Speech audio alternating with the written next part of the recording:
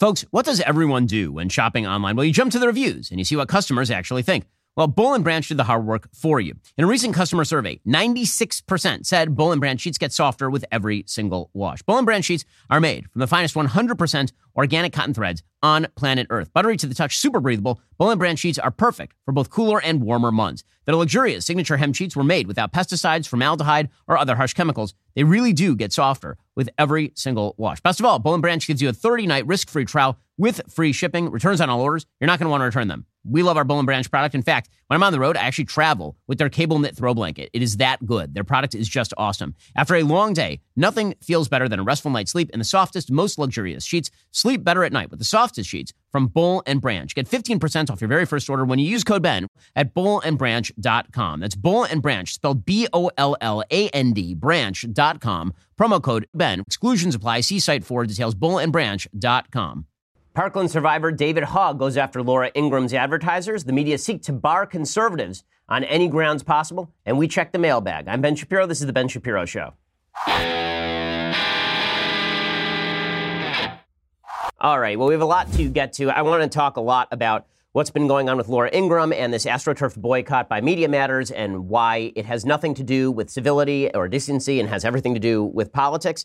We'll go through all of it in just 1 second. First, I want to say thank you to our sponsors over at Policy Genius. So life insurance is one of those things that you really don't like thinking about. You don't like talking about it because it suggests that one day you're going to die. Well, I have news to break to you. We all will. And when that day comes, you want to make sure that your family is taken care of. 4 out of 10 people in the United States do not have life insurance. You might be one of those people, but life insurance rates right now are the lowest they have been in 20 years, and the best place to buy is PolicyGenius.com. In just 5 minutes, you can compare quotes from over 15 life insurance providers, and when you compare quotes, you're going to get a better product, a cheaper product. That's how competition works. Policy Genius has helped over 4 million people shop for insurance and placed over $20 billion in coverage. They don't just insure life, of course. They insure everything else. They insure health insurance, disability insurance, pet insurance, renter's insurance, all of it. So if you've been putting off getting life insurance, there's no reason to do that. Like, really, you shouldn't wait until something terrible happens and your family is left in ruins. Instead, you should ensure that they are taken care of. Go to PolicyGenius.com, get quotes, apply in minutes. It is that easy. You get it taken care of in half an hour and you're done. You can do it right now. Their rates are their lowest in 20 years. Right, PolicyGenius.com. It's the easy way to compare and buy life insurance. It just takes a couple of minutes and you can get it done. PolicyGenius.com, the best way to ensure that your family is safe and secure in case something terrible should happen. Again, PolicyGenius.com. All right, so the big story over the last 24 hours has been that many advertisers have now dropped Laura Ingraham's show on Fox News. And the reason they dropped Laura Ingraham's show is because she tweeted something out yesterday, which we discussed, in which she suggested, I'm going to quote her directly, she said, David Hogg rejected by 4 colleges to which he applied and whines about it. And we played the clip of David Hogg, who is the Parkland shooting survivor, who's obviously made a name for himself saying pretty vicious things on television about Second Amendment advocates, Dana Lash, GOPers. He's been pretty brutal to everyone who disagrees with him. And he's wanted to have it both ways, David Hogg. And again, this is not a criticism of his right to speak. Obviously, he has the right to speak, and he should speak however much he wants. And this isn't a criticism of his status as a survivor. Obviously, something awful that never should happen to anybody of decency happened to David Hogg, and that's awful and unforgivable.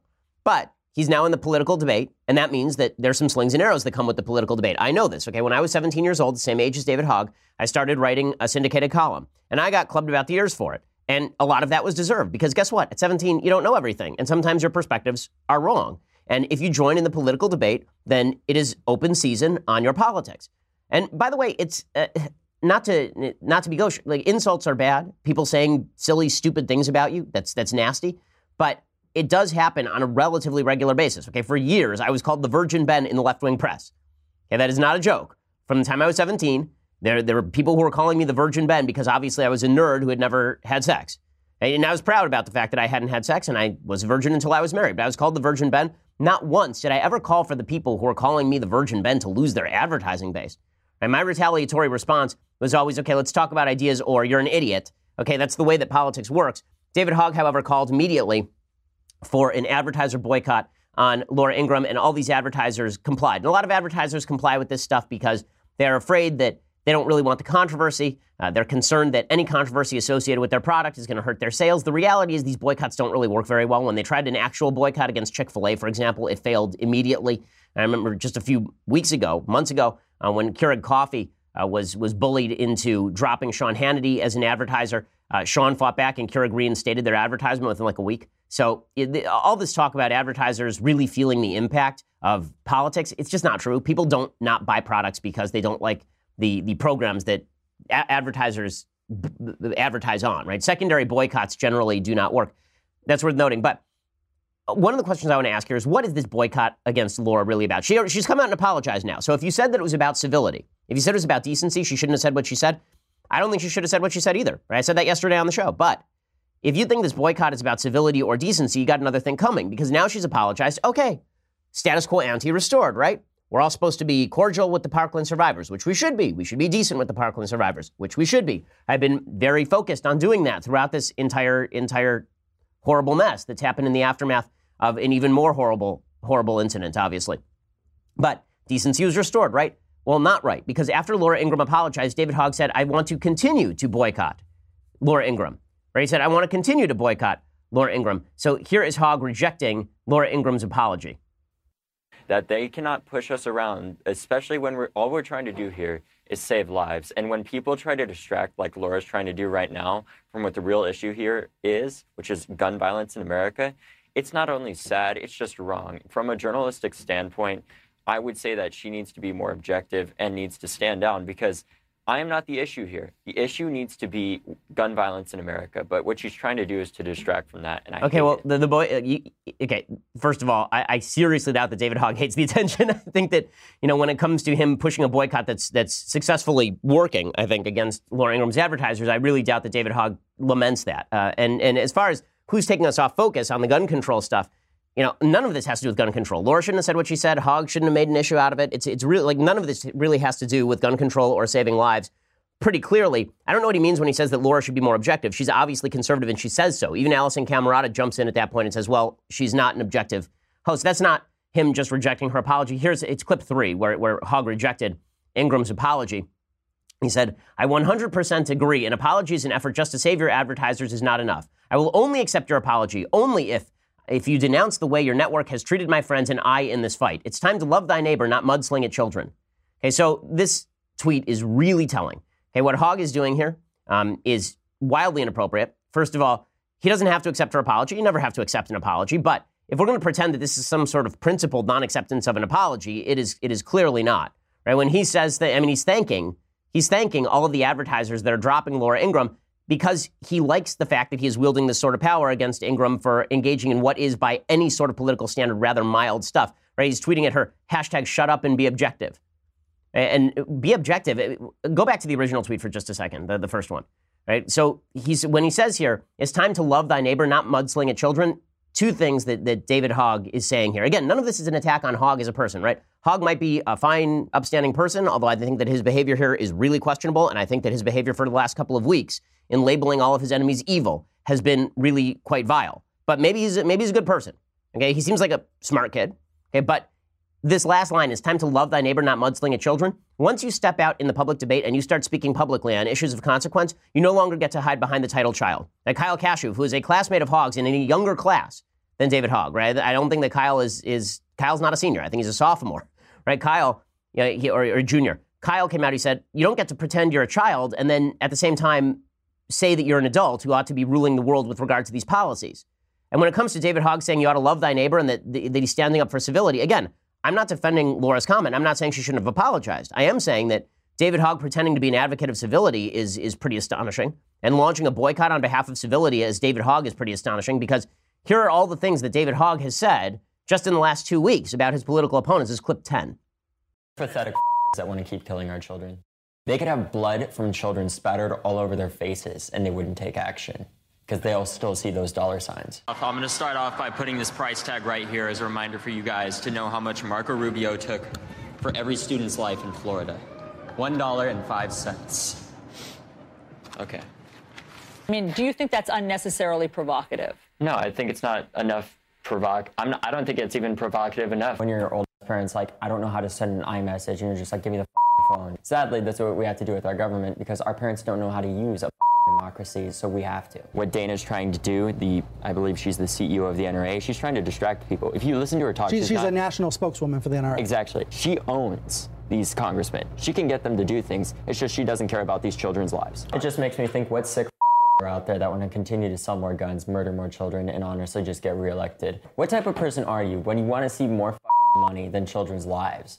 What type of person does that? If you can't get elected without taking money from child murderers, why are you running? With Rick Scott, it's like, when I get elected to Senate, we're not going to let that happen. And that's the great thing about it, because those aren't going to get reelected. When you start hearing from your political aides that there's a load of angry future voters, you start to worry a little. Okay, love thy neighbor, love that. Okay, I'm sorry, you don't get to play the love thy neighbor card when this has been your shtick for the last couple of weeks. Okay, you really don't. It just doesn't wash. So what's the boycott really about? The boycott, of course, is about politics.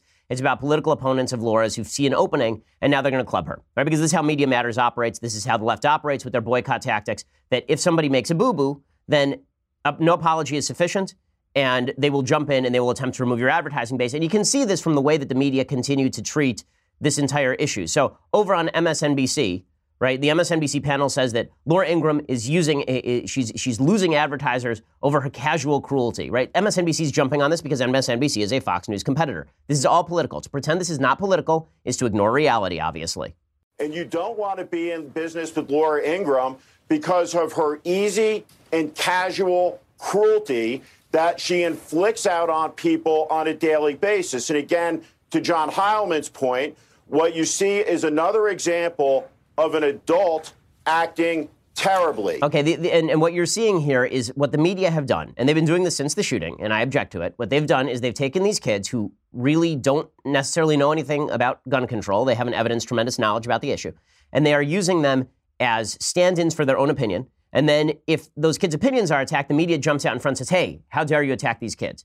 And the media is pretty much admitting this, right? Brian Stelter on CNN says, listen, we're not treating these kids as we would treat any other guest on our program. We're not calling them when they say things that are blatantly factually erroneous, right? He was questioned about this by S.E. Cupp on CNN Headline News. This is clip 11. Here's Stelter explaining, yeah, we don't ask them real questions. We just have them come out and trot out their political point of view. And then if anybody attacks their political point of view, then we basically say those people are bad people.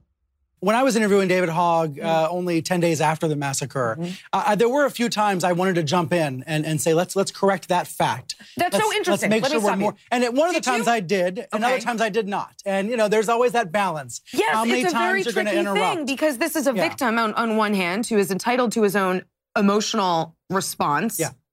But at the same time, as news people, when we hear something demonstrably untrue, right, you want to go in and say, but when he that's called not right. Dana Lash, the NRA CEO, interrupted and corrected that. But there are other times when I think all of us can agree. Any of these students, any of these parents, we want everybody to be as well informed as we can about the contours of this debate. Okay, but you didn't stop this kid when he was out there saying that Dana Lash ran that she ran Congress, right? You didn't stop, and nobody, Alison Camerata didn't stop David Hogg when he went on the air and he called everybody who opposed him akin to a child murderer. Right? This is what CNN has done. This is what CNN's been awful on this. I said this directly to Brian Stelter last week, right? This is nothing that I haven't said publicly on CNN to CNN. So I'm going to talk a little bit more about this in just a second because I think the ultimate example of this was Alison Camerata this morning on CNN. I will show it to you. It's pretty egregious. And again, this isn't even about Hogg anymore, right? Hogg is a kid who is using a platform that's being given to him by the media, and he seems like a smart kid. He seems like a motivated kid. He also seems like somebody who's saying things that are deeply immoral, and the media are using him as a prop in order to say those things. And I think that the media are the really problematic people here. I think it's quite disgusting what they're doing. But first, I want to say thank you to our sponsors over at Wink. So, do you need a drink? Because I do. Okay, well, if you do, then Wink is the place for you. WINC. It's a great resource. It makes enjoying downtime that much easier. And, even I enjoyed a glass of wine on occasion. Even straight-laced folks like me, certainly people around this office enjoy getting drunk after the show. Well, Wink makes it easier to ensure that you can discover great wine. Most importantly, what Wink does, you don't know anything about wine. Right? You don't know wine from Drano. But what you do know is what tastes good. And Wink ensures that you can bring a sophisticated bottle of wine to your next engagement or get the wine at your house that you actually want. Because here's the way it works. You fill out the Wink Palate Profile Quiz, and you answer simple questions that your average store clerk wouldn't ask or translate into a recommendation, like how do you like your coffee and how do you feel about blueberries? And then Wink sends wines curated to your taste. The more wines you rate, the more personalized your monthly selections. Each month, there are new delicious wines like the insanely popular Summer Water Rosé. No membership fees, skip any month, cancel anytime. Shipping is covered. And if you don't like a bottle they send you, they'll replace it with a bottle you will love, no questions asked. So discover great wine today. Go to trywink.com/Ben. That's TRYWINC.com/Ben. And you'll get $20 off your first shipment. That's trywink.com/Ben for $20 off your first shipment. TRYWINC.com/Ben. Use that /Ben so that they know that we sent you. Again, their wines start at like $13 a bottle. And it's personalized for you, shipped right to your door. WINC.com, trywink.com, TRYWINC.com/Ben. You get $20 off that first order. Okay, so the worst example of media bias, obviously, is CNN. And the worst example on CNN has been Alisyn Camerota, who's just been awful on this. She's had on Survivor after Survivor, all on the left. She wouldn't have on Kyle Kashuv because Kyle Kashuv once tweeted out that CNN was fake news. Well, speaking of fake news, here was Alisyn Camerota questioning David Hogg this morning about all of this college hubbub. So remember, this whole thing started with him going on TMZ and talking about being rejected by 4 colleges and handling it pretty decently, I thought, except at the very end he said that if colleges don't want to help us out, well, we're still changing the world. The implication being the colleges were rejecting him for his political viewpoint, which is just asinine. Okay, colleges, I promise you, the colleges that rejected David Hogg did so long before this happened. Okay, right now, if David Hogg were to reapply, probably half the colleges that didn't let him in would let him in. Now, Hogg said, he said in the interview, I believe, that he has a 4.1 GPA and a 1270 SAT, which is a fine score. That is not the average score of the people getting into UCLA. I know that my sister didn't get into UCLA, and she had well into the 1300s and about a 4.1 GPA. So, again, there are plenty of reason-neutral rationales for why Hogg didn't get into these particular colleges, and it has nothing to do with him being stupid or anything. He's not stupid. He's obviously, again, for the 1,000th time, a smart kid. But there are lots of reasons why you wouldn't get into UCLA with a 1270 average. With a 1270 SAT. In fact, I want to look up right now the average SAT score for UCLA admittees. It is certainly not a 1270. Right now, let's see.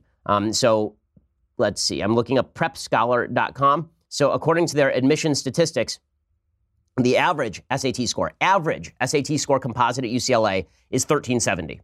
Right, a full 100 points higher than David Hogg. So that's why he didn't get into UCLA. It's a very selective college. Doesn't mean he's not going to go to college. He will go to college. But watch this clip where Alisyn Camerota demonstrates that now the media views these kids as cult figures. Cult figures, right? It's not, if anybody crosses David Hogg, it's not because maybe there's a reason that they did so, like a value neutral, they don't hate David Hogg reason. It must be because they hate David Hogg and hate his agenda. This clip from Camerota just says so many things in so little time. Let's play it.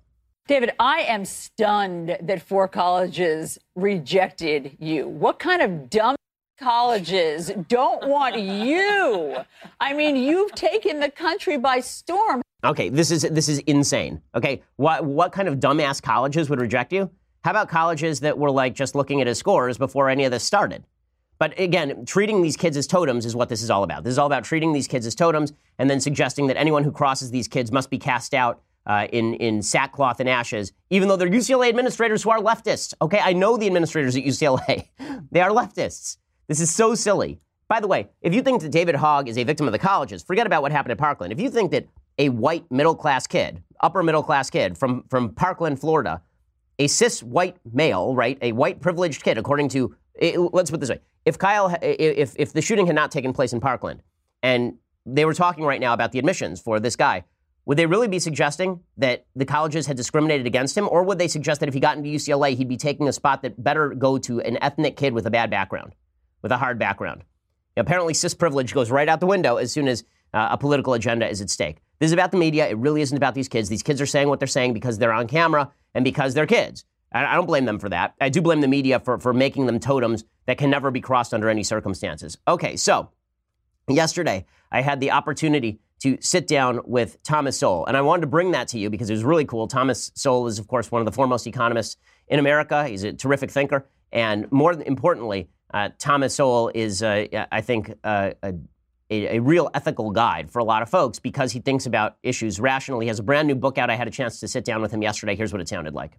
Welcome to the show, Thomas Sowell, the leading economist in the United States and one of the great thinkers of the modern American scene. He has a brand new book out. It's called Discrimination and Disparities. I had the pleasure of reading it over the last couple of weeks. I've actually referenced it at least twice on the show since I read it. I think it's quite brilliant.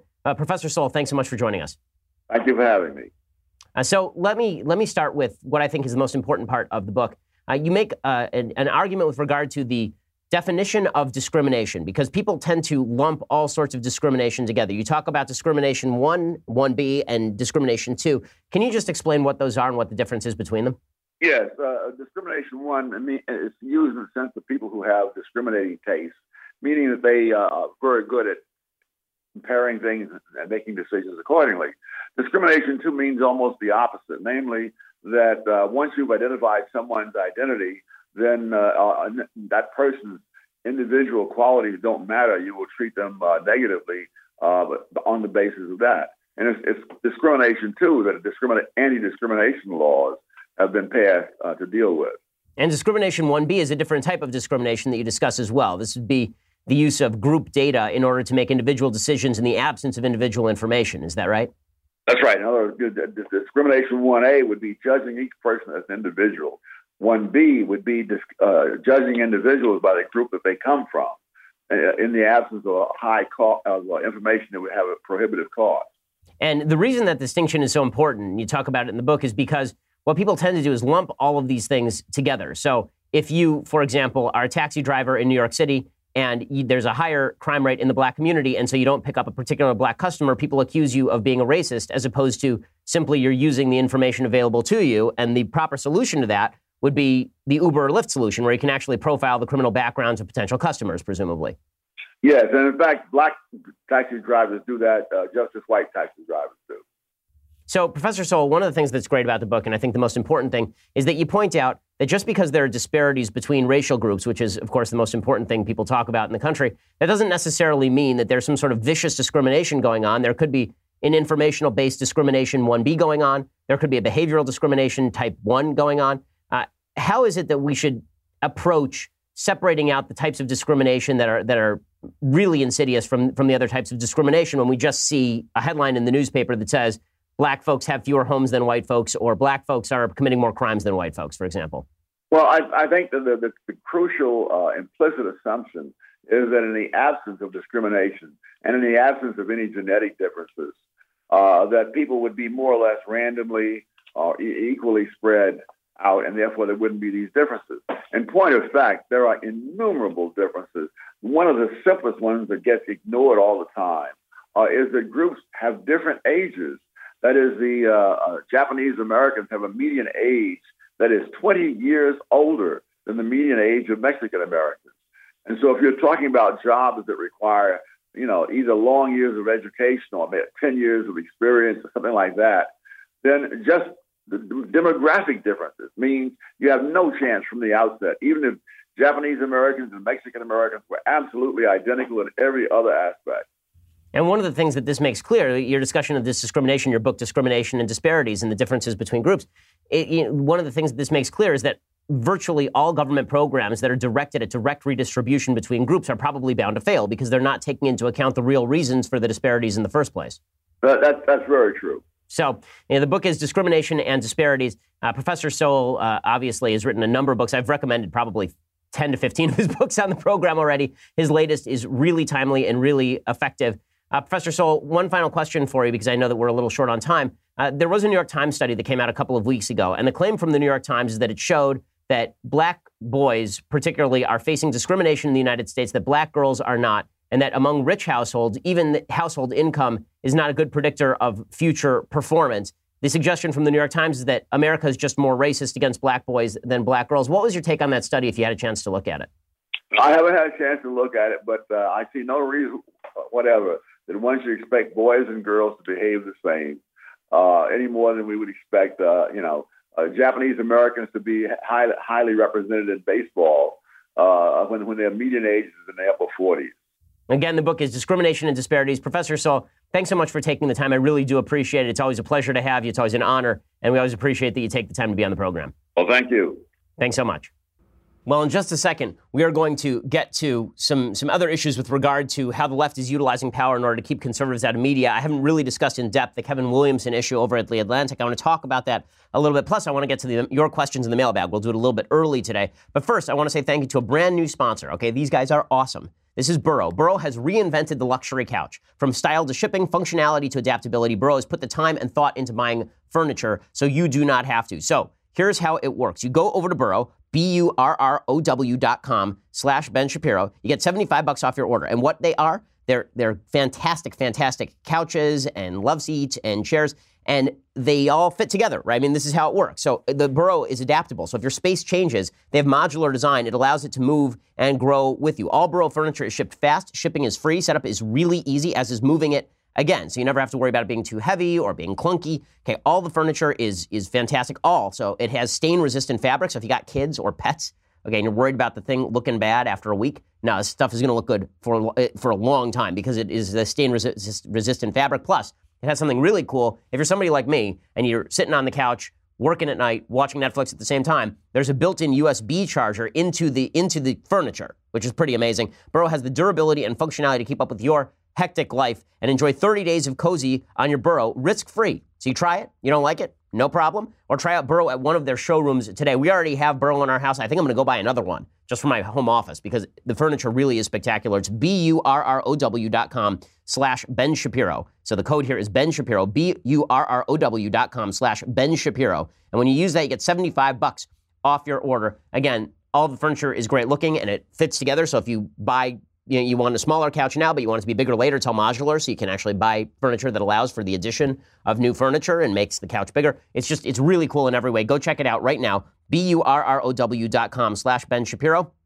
Again, BURROW.com/Ben Shapiro. It also makes it really easy to move. You don't have to try and shift that 10-foot couch through the doorway, pivot like in front. You don't have to do that. Instead, you get these modular designs, and they last, and they are great. They are they can take on your pet's claws. I mean, this is something they pitch. BURROW.com/Ben Shapiro. $75 off your purchase. Go check it out right now.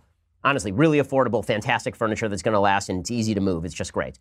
Check it out. All right, so if the Laura Ingraham boycott is really more about politics than it is about decency or civility, which clearly it is. I mean, obviously, it's not about decency. It's not about civility. If it were, then everybody would be saying, okay, Laura shouldn't have said what she said, and David Hogg should not be saying what he says. And by the way, other folks should not be saying what they say. So I want to show you some video of an actor who is attacking Laura Ingraham.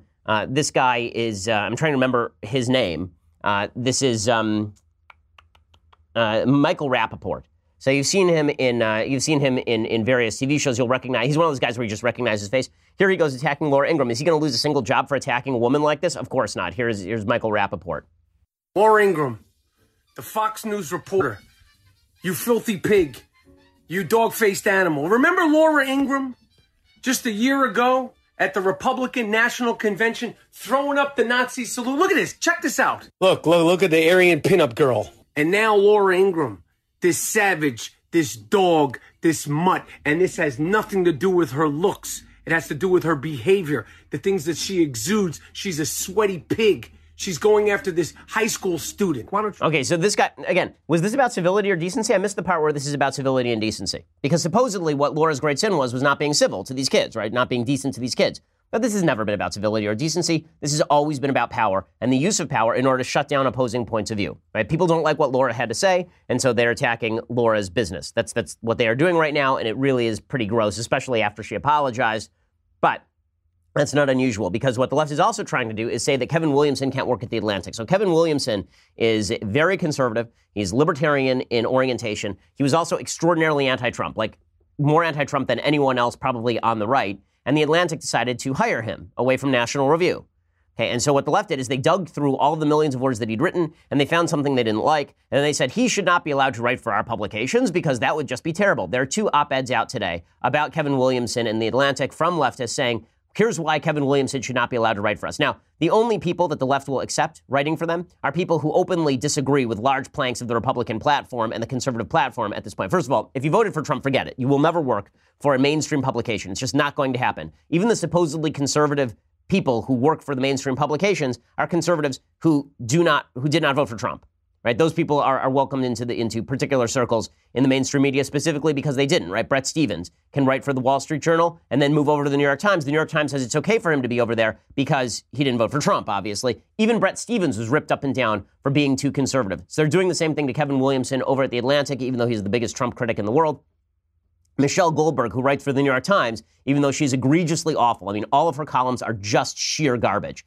Here's what she writes. Although I'm a squishy-hearted liberal, I have a soft spot for dyspeptic reactionaries like H.L. Mencken and V.S. Naipaul, men. They're almost always men who speak to a dark, misanthropic corner of my soul. Thus, I've occasionally read Kevin Williamson, a truly vicious but sometimes bracing writer, when he was at National Review. Where his words resonated with me, it would make me aware of hidden currents of cruelty in my own thinking. I grew up in a conservative Rust Belt suburb and hated it, and I loathe populist sanctimony that treats my stultifying hometown as more authentically American than the vibrant city I escaped to. So I feel a guilty shudder of satisfaction reading Williamson's vituperative 2016 attack on the dysfunctional small towns that supported Donald Trump. The way Williamson's contempt spoke to me made me think about how my fury over Trump's rise and my devotion to cosmopolitanism was curdling into the very elitism people like me are constantly accused of. The ability to prompt such uncomfortable self-recognition is a good quality in a polemicist. So I almost understand why the Atlantic magazine, seeking to add a provocative right-wing voice to its roster, recently hired Williamson.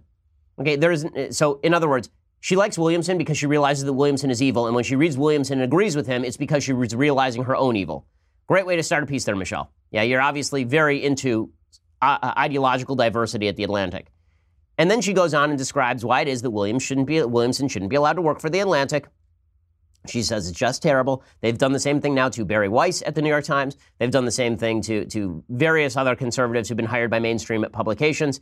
It's just absurd. It's just absurd. And there's another piece in the Huffington Post that is called Bad Ideas Aren't Worth Debating, with a giant picture, of course, of Kevin Williamson, and talking about how nobody who has ever had a bad idea should ever be allowed to write for an institution like the Atlantic. Now listen, if the Atlantic wants to be left-wing National Review, that's fine.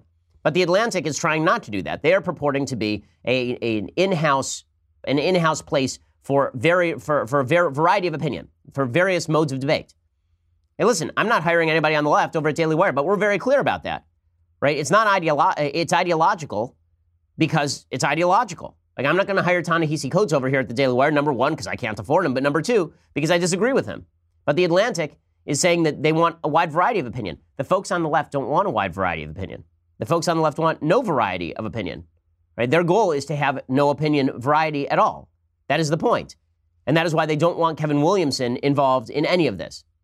That is the entire goal here. The entire goal here is to have no conservatives involved at all. Okay, I'm going to get to the mailbag in just a second. First, I want to say thank you to our sponsors over at Tripping.com. So, Tripping.com, best place to plan a vacation. You need a vacation, you have a family. One of the hardest things in life is finding a hotel room that can fit your family. So don't worry about it anymore. Go get a vacation rental. Vacation rentals are so much better. Honestly, this is something my family and I discovered ourselves, is that when you go and you rent a place with a couple of bedrooms and you put the kids in one and you're in the other, your life is just better. And you have a washer and a dryer and you don't have to pack 80,000 pieces of clothing. All of that is just the best. That's why you need Tripping.com. Okay, go over to Tripping.com. If you're planning a spring break on the beach in Florida, you want to swim in Lake Tahoe in the summer, you want to sit in the Smoky Mountains, Tripping.com is for you. One search lets you compare every home from the world's top vacation rental sites in one place to find the best deal on your perfect vacation rental. Vacation rentals do offer more. And best of all, at Tripping.com, you can join the millions of travelers who find more savings with rates up to 80% less than traditional hotel rooms. Tripping.com/Shapiro. That's TRIPPING.com/Shapiro. Use Tripping.com/Shapiro. Find your perfect vacation rental. Again, vacation rentals are significantly better than anything you're going to get in a hotel. You don't want to be stuck in that 200-foot square foot place with 8 kids. Instead, get the vacation rental, enjoy yourself, spread out. It's a home away from home. That's what Tripping makes happen for cheaper and faster than any place else. Tripping.com, TRIPPING.com/Shapiro. Use the /Shapiro so they know that we sent you. Okay, so we are now going to get to the mailbag. So this is a good time for you to subscribe.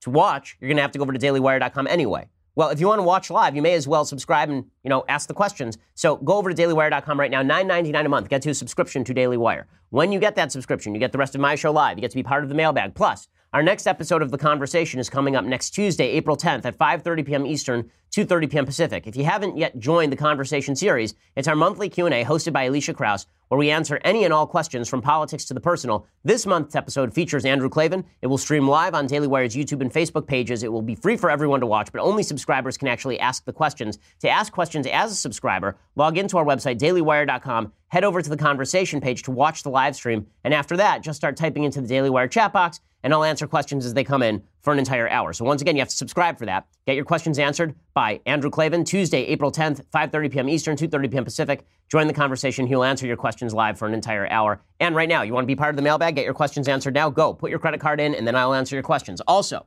if you get this, you want this mug, right? This magic tumbler, which is better than any of its competitors. Yes, I'm listening to you, Louder with Crowder fans. It is better than the mugs over there. Get this, $9.99 a month. Forget that, $99 a year, cheaper than a monthly fee. You get all of those various glories when you get a subscription. If you just want to listen later, go over to iTunes, SoundCloud, YouTube. Please subscribe. Please leave us a review. It always helps us. We are the largest, fastest growing conservative show in the nation.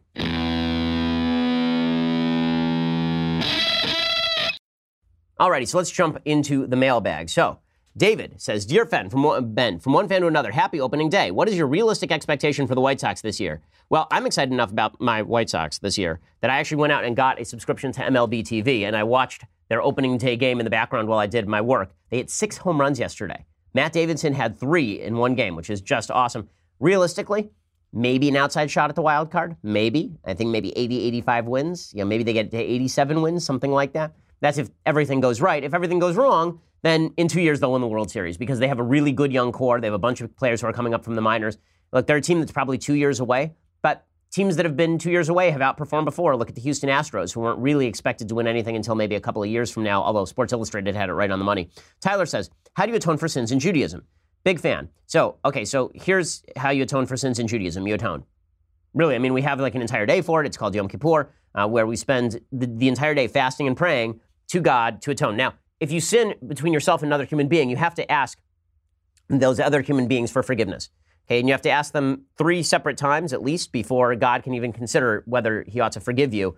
You ask for forgiveness every day 3 times a day in Judaism. So, before I come into the show, I daven what's called Shacharis. Okay, Shacharis is the morning service. And in that service, there's an entire paragraph in what's called the silent Amidah. There's part of the service that's silent. You stand there and you're talking directly to God. It's kind of the most intimate part of the service. And there's part called Salach Lanu, right? It's all about God forgiving us. Okay, we do that 3 times a day. So Judaism is all about the forgiveness. And the way you are forgiven is you have to also commit to not make the same mistake again. So it's not enough to just say, Christianity is the same way as I understand it. It's not enough to say, I'm sorry for that bad thing that I did. You also have to say, I understand my sin. I'm not going to do that again in order for God to consider it. And Justin says, Dear Ben, what would you think about a Rand Paul or a Ted Cruz primarying Trump in 2020 if Trump doesn't get his act together?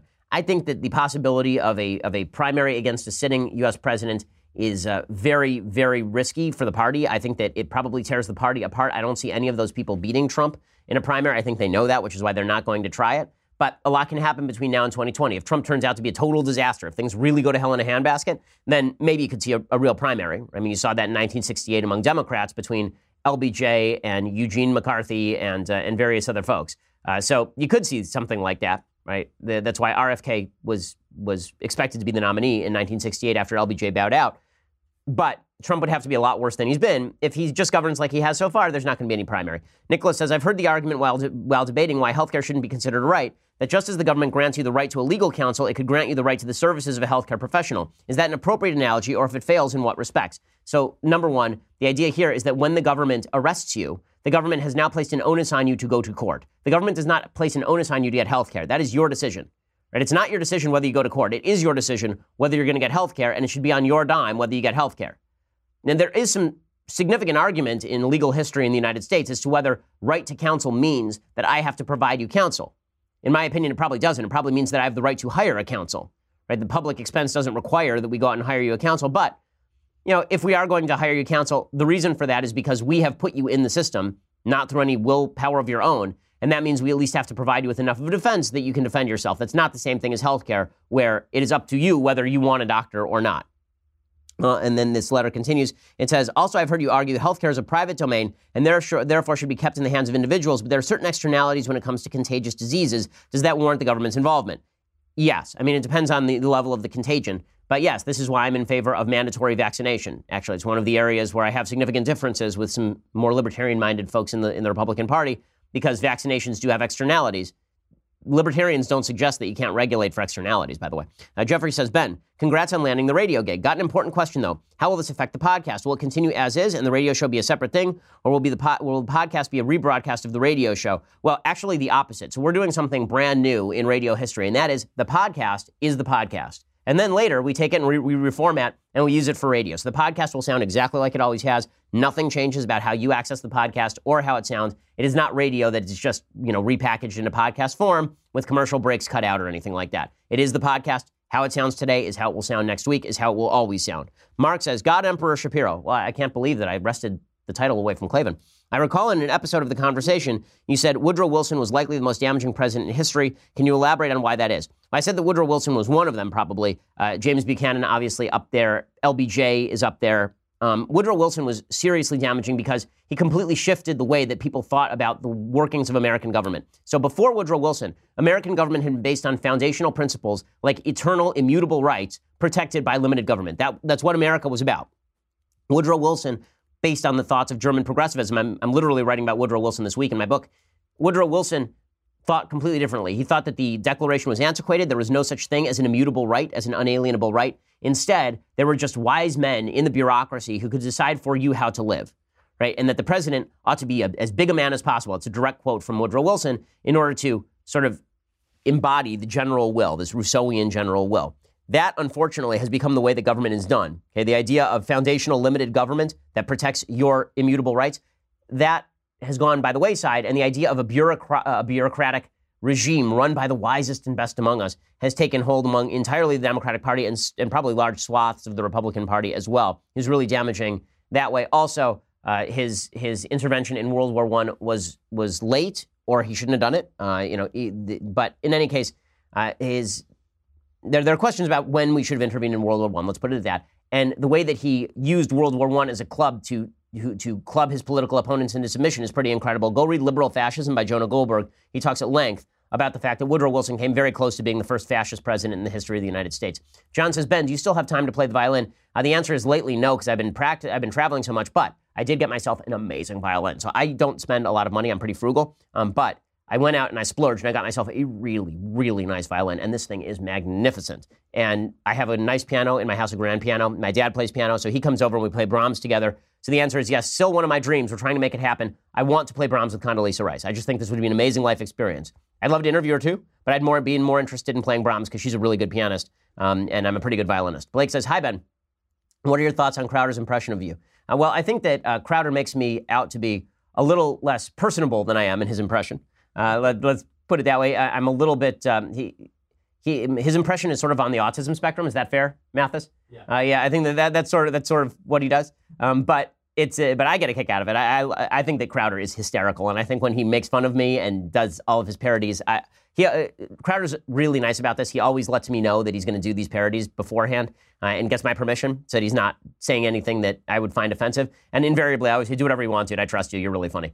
Josh says, hey, Ben, as a fellow comic book fan, what are your top 3 comic book movies of all time? I thought you were going to say comic books of all time, which we can do another time. Top 3 comic book movies of all time? Well, I mean, all 3 of the Batman movies. All 3 of the Nolan movies. But others that are in the mix. I really liked the original Superman. X-Men First Class is really excellent. Trying to remember some of the others that are good. I think some people put Logan up near the top. I did like Logan, but I liked the first 2/3 of it a lot. I thought the last third of it sort of fell apart. There's so many of them now. It's hard for me to come up with my list. I actually did come up with a list at one point. I'll have to look it up, but I believe that was something close to the list. By the way, I like Black Panther a lot. I mean, I told you that. I didn't like the politics of it, but I thought it was really well made and compelling. Bailey says, what is your favorite part of Passover? Mine is always tricking the kids into eating lots of horseradish. Chag Sameach. That's pretty brutal, my friend. Tricking kids into eating. If you've ever eaten raw horseradish, that sucker burns.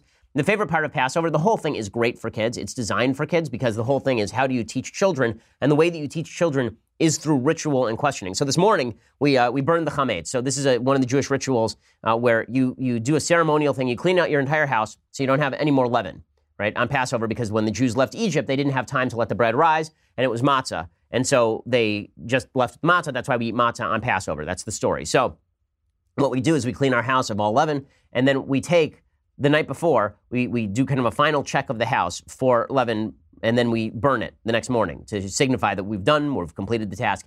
So this morning, my kids were very into that. We took them out into the side of the house, and we burned the leaven. There was a nice big fire, and they were totally into the fire. My son is just getting to speak full sentences, and I think his first full sentence came out this morning, and it was something like, I really like the fire, it's nice. And I thought, oh, that's not great. But my son is very into the ritual. Judaism is very much about ritual. It's one of the things I like about Judaism. I think that religion sans ritual, actually, it's hard to train people to be better people without ritual, right? Aristotle says this, and Judaism takes it to its extreme, I think. I think that the ritual is great. Obviously, the Haggadah, the retelling of the Passover story, is very much based on having kids ask questions, right? The 4 questions that are asked, the man, Yishtana, Halai, that whole thing that you may have heard of before. Like my 4-year-old daughter is going to sing that tonight. Right? It's really cool. Alex says, who is more of a conservative, Churchill or Reagan? Well, it depends in which kind of mode you're talking. In terms of foreign policy, they were probably equivalently conservative. Churchill hated the communists. He hated the Nazis. Reagan hated the communists. In terms of domestic policy, Reagan was much more conservative than Winston Churchill because America is much more conservative generally than Great Britain. Let's see. Dylan says, what is the legal argument for allowing certain religious groups to defy the law while disallowing it for others? I'm in favor of religious liberties, but if we allow one group to go against a law, what is stopping another group from citing that case as a reason to do whatever they want to do? I.e., the case of the Little Sisters of the Poor fighting Obamacare birth control rules, and then another group wanting to hold group marriages and or child marriages. These are just examples, maybe of better ones for more apt comparison. So, this is a serious question. It's one of the reasons why I actually believe that religious liberty is protected by broader liberty. So, to take an example, right now there are a lot of people who are talking about the fact that here's a perfect example of what you're talking about that people are asking about. So, you say a religious bakery doesn't have to cater to a same-sex wedding or doesn't have to serve gay people or something. So based on religious exceptions. Okay, but what if that person wasn't religious and they just wanted to turn down service to a black person? So my feeling is you can turn down service to whomever you want. This is not a religious question. It's a liberty question, right? Religious liberty is protected not because we have to have specific carve-outs, but because the government should be so small and so non-intrusive that religious people should be allowed to live their lives just like secular people. I don't think that the Constitution was designed to discriminate in favor of exceptions for religious people over secular people. I think the Constitution was designed to protect against encroachments on liberty by the government against anyone, religious or secular. The smaller the government, the less the chance that the government is actually going to encroach on liberty. So what I would say is freedom of association is the issue with regard to Christian bakers, not freedom of religion. I've said this many times on the program. Okay, Nathaniel says, Ben, regarding the Second Amendment, by the way, just a quick note on that. This does not mean that I think every aspect of discrimination is good. Right? I think much discrimination is totally morally wrong. That doesn't mean the government gets to crack down on it. We all discriminate in our lives in various ways, good and bad. I'm not sure that it's the government's role to determine how I run my business with regard to my clientele, especially because the market tends to take care of me if I am too discriminatory and too awful. Nathaniel says, Ben, regarding the Second Amendment, I find it concerning that U.S. citizens aren't allowed more freedom in their choice of guns for protection. For example, how could a well-armed militia defend its nation against a tyrannical government that used weapons of mass destruction if the citizens only have AR? So this is a question that's very often asked by the left, saying, well, if you say that the purpose of the Second Amendment was to protect against government tyranny, shouldn't everybody have a tank? Shouldn't everybody have an F-16? Shouldn't everybody have a gun? No. Okay, the idea here is that you need the weaponry that is sufficient to deter government tyranny. And if it came down to it, by the way, small arms are a capable deterrent against even the most major weaponry, because if the United States government has to legitimately nuke the state of Texas, that war is never happening. It's just not happening. Okay, so there's that. Also, the militia, the Texas State National Guard, I believe probably would have access to nuclear weapons, so there's that as well. But as far as private ownership of firearms, the point of private ownership of firearms is to deter potential conflicts, just like the point of having nuclear arsenals that you never have to use it. Nicholas says, hi, Ben, my name is Nick. I had a quick question on how to combat those at my university who use the argument of, look at all the other countries who have gun control, we need to try it. How does one respond when all the left wants to do is compare the U.S. to Europe regardless of the topic? Here's what you should say. You should say, okay, fine. How about we look to Europe for guidance on abortion? America has significantly less restrictive abortion laws than much of Europe. Abortion is banned in the second 2 trimesters in virtually every European country, and it's banned across the board in several European countries. So they're pretty selective about when they want to copy Europe and when they don't. I'm not a fan of copying Europe because I think Europe has gotten it all wrong for a fair bit of time. I think that the last century and a half should show us that Europe is not worth imitating. Amy says, hi, Ben. I grew up Christian but identify as agnostic now. I have a young son and really like the Christian community and moral messages taught in the church. I'd like my son to be introduced to Christianity for those reasons, and I'm considering going back to church, but I don't want to be a non-believing interloper. Do you think it would be okay to take him to church even if I may not believe everything myself? Yes, I think you should. I think you should absolutely take your son to church. I think social fabric is important. I think teaching your son is important. Now, I think that you should decide what you want to teach your kid. Right? I would not teach my kid agnosticism because I think that agnosticism is the idea that you don't know whether God is there is something even religious people feel, right? Religious people wonder whether God is there and knows what he's doing. But you have to decide what you want to teach your kid. Don't confuse your kid. Don't bring him to church and then take him home and say everything you're learning in church is bunk, but I like the social programs.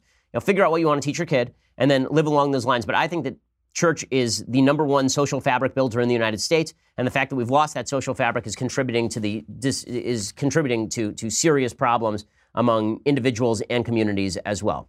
Okay, so now time for a couple of things that I like and a couple of things that I hate. So, things that I like. Let's do that. So, a couple. Number one, I want to recommend Dennis Prager's new book. That comes out on Monday. We were going to do an interview this week. We just ran out of time. I want to do a full hour interview with Dennis about his new book. His new book is a commentary on the Bible, and it's really fabulous. It's called Exodus, God, Slavery, and Freedom, and it's the Rational Bible. It's an amazing thing that Dennis got this done. He literally takes Exodus verse by verse, and then he breaks down what he thinks is the logic and the reason behind it. Now, I have some arguments with Dennis on some of this stuff, but it's really deeply researched. It's really well done, and it's worth reading. You should put it by your bedstand, and you should read a little bit every night. It'll make you a better person. Dennis is a really profound thinker, and he's writing about the greatest document in the history of civilization. So this is well worth getting. Go pre-buy it now, and you'll get it, in the middle of Passover if you're Jewish, and just after Easter if you're not. So Dennis Prager, or if you're not Christian, then you'll get it in the middle of your regular week. Dennis Prager says it's, again, the name of the book is Exodus, God, Slavery, and Freedom. Go check it out on Amazon. Okay, other things that I like, since tonight begins the holiday of Passover, I think that now is a good time to use the best Exodus music ever. No, it's not from the Prince of Egypt, although there's some really good numbers in the Prince of Egypt. Maybe we'll have to play one next week. I think next Monday I'll do some Prince of Egypt. Particularly the opening number, Deliver Us, is fantastic in Prince of Egypt. But we will start the Exodus feel with the actual theme music from the movie Exodus. The movie isn't that great, but the theme music's fantastic. And here's what the theme to the movie Exodus sounds like.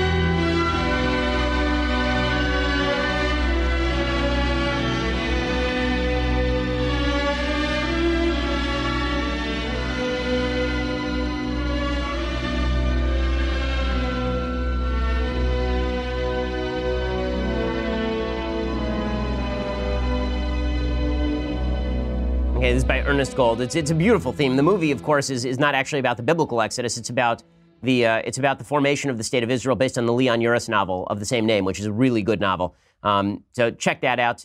Check out the novel rather than the movie, because the novel is much better. And the obvious connections between Passover and the foundation of the state of Israel are clear and obvious. The Seder finishes with us shouting next year in Jerusalem. The reason being the long-time hope of the Jewish people has always been a Jewish state in Jerusalem, and that has not changed throughout history. That is the biblical hope always, right? Okay, time for a couple of things that I hate. So everybody's been praising Roseanne. That's all fine and good. I critiqued Roseanne a little bit earlier this week, but I just wanted to point out that if people really believe that the folks who make Roseanne, the folks in Hollywood, have suddenly warmed and are being nice to Trump supporters, that's a bunch of nonsense. Here's one of Roseanne's stars talking about why people voted Trump. It is not nice. Can't understand it.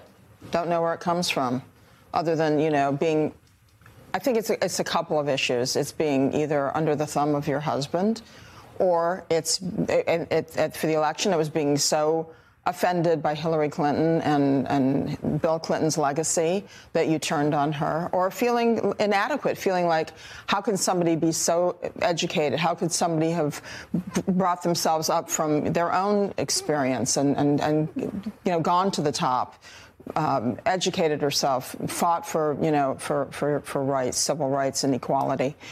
And I think that's threatening to a lot of women. Okay, this is just absurd. The idea that women are jealous of Hillary Clinton, I promise you, there's not a married woman in America who's jealous of Hillary Clinton's marriage. That's not the way that works. But again, just the idea that Hollywood has suddenly warmed to Trump supporters is a bunch of nonsense. That's Sandra Bernhard, of course, who's a wild lefty.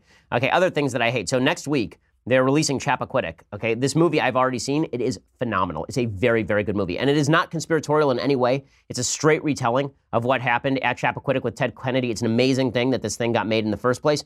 But there's a story from Variety saying that there is pushback when they first tried to produce the film. Byron Allen is Entertainment Studios CEO. He said, unfortunately, there are some very powerful people who tried to put pressure on me not to release this movie. They went out of their way to try and influence me in a negative way. I made it very clear I'm not about the right, I'm not about the left, I'm about the truth. This is true about this movie. This movie is not political. This is not a rip on Ted Kennedy, okay? It actually makes Ted Kennedy look somewhat sympathetic, even though Ted Kennedy acted like just an enormous piece of garbage, but it doesn't go over the rails either. It doesn't make him out to be an innocent. It does show that he was manipulative and being manipulated. It shows that he was, but it does not paint him in a completely unflattering light. There's a lot to this movie, and I'm going to save my full analysis in the movie for next week. I got to see a screener of it.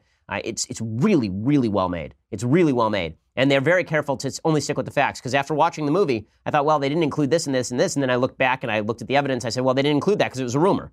They didn't include rumors, right? Like all the stuff about him having an affair with Mary Jo. There's no proof of that, so that's not in the movie.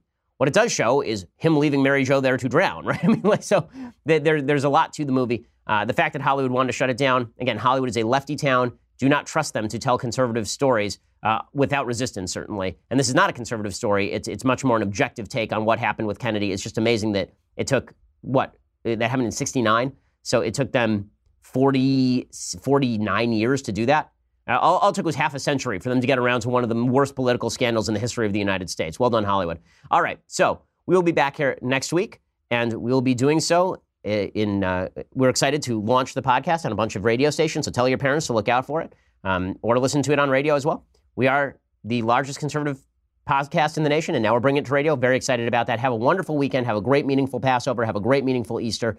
This is The Ben Shapiro Show. The Ben Shapiro Show is produced by Mathis Glover, executive producer Jeremy Boring, senior producer Jonathan Hay. Our technical producer is Austin Stevens, edited by Alex Zingaro. Audio is mixed by Mike Coromina. Hair and makeup is by Jesua Alvera. The Ben Shapiro Show is a Daily Wire Forward Publishing production. Copyright Forward Publishing 2018. We'll get to more on this in just 1 second. First, Pure Talk believes in American values, and that free should mean, like free. So when you switch to Pure Talk today, you'll get a free Samsung 5G smartphone. There's no 4-line requirement, no activation fee, just a free Samsung that's built to last with a rugged screen, quick charging battery, and top-tier data security. Qualifying plans start at just $35 a month for unlimited talk, text, 15 gigs of data, and a mobile hotspot. Pure Talk gives you phenomenal coverage on America's most dependable 5G network. It's the same coverage you know and love, but for half the price of the other guys. The average family saves almost $1,000 a year. So I challenge you to choose a company that actually doesn't hate your guts and shares your values. Let Pure Talk's expert U.S. customer service team help you make the switch today. Go to puretalk.com/Shapiro to claim your eligibility for your free brand new Samsung 5G smartphone and start saving on wireless today. Again, go to puretalk.com/Shapiro to switch to my cell phone company. I've been using them for years. They're fantastic. You'll love them as well. Go to puretalk.com/Shapiro and claim your eligibility on that free brand new Samsung 5G smartphone. Start saving.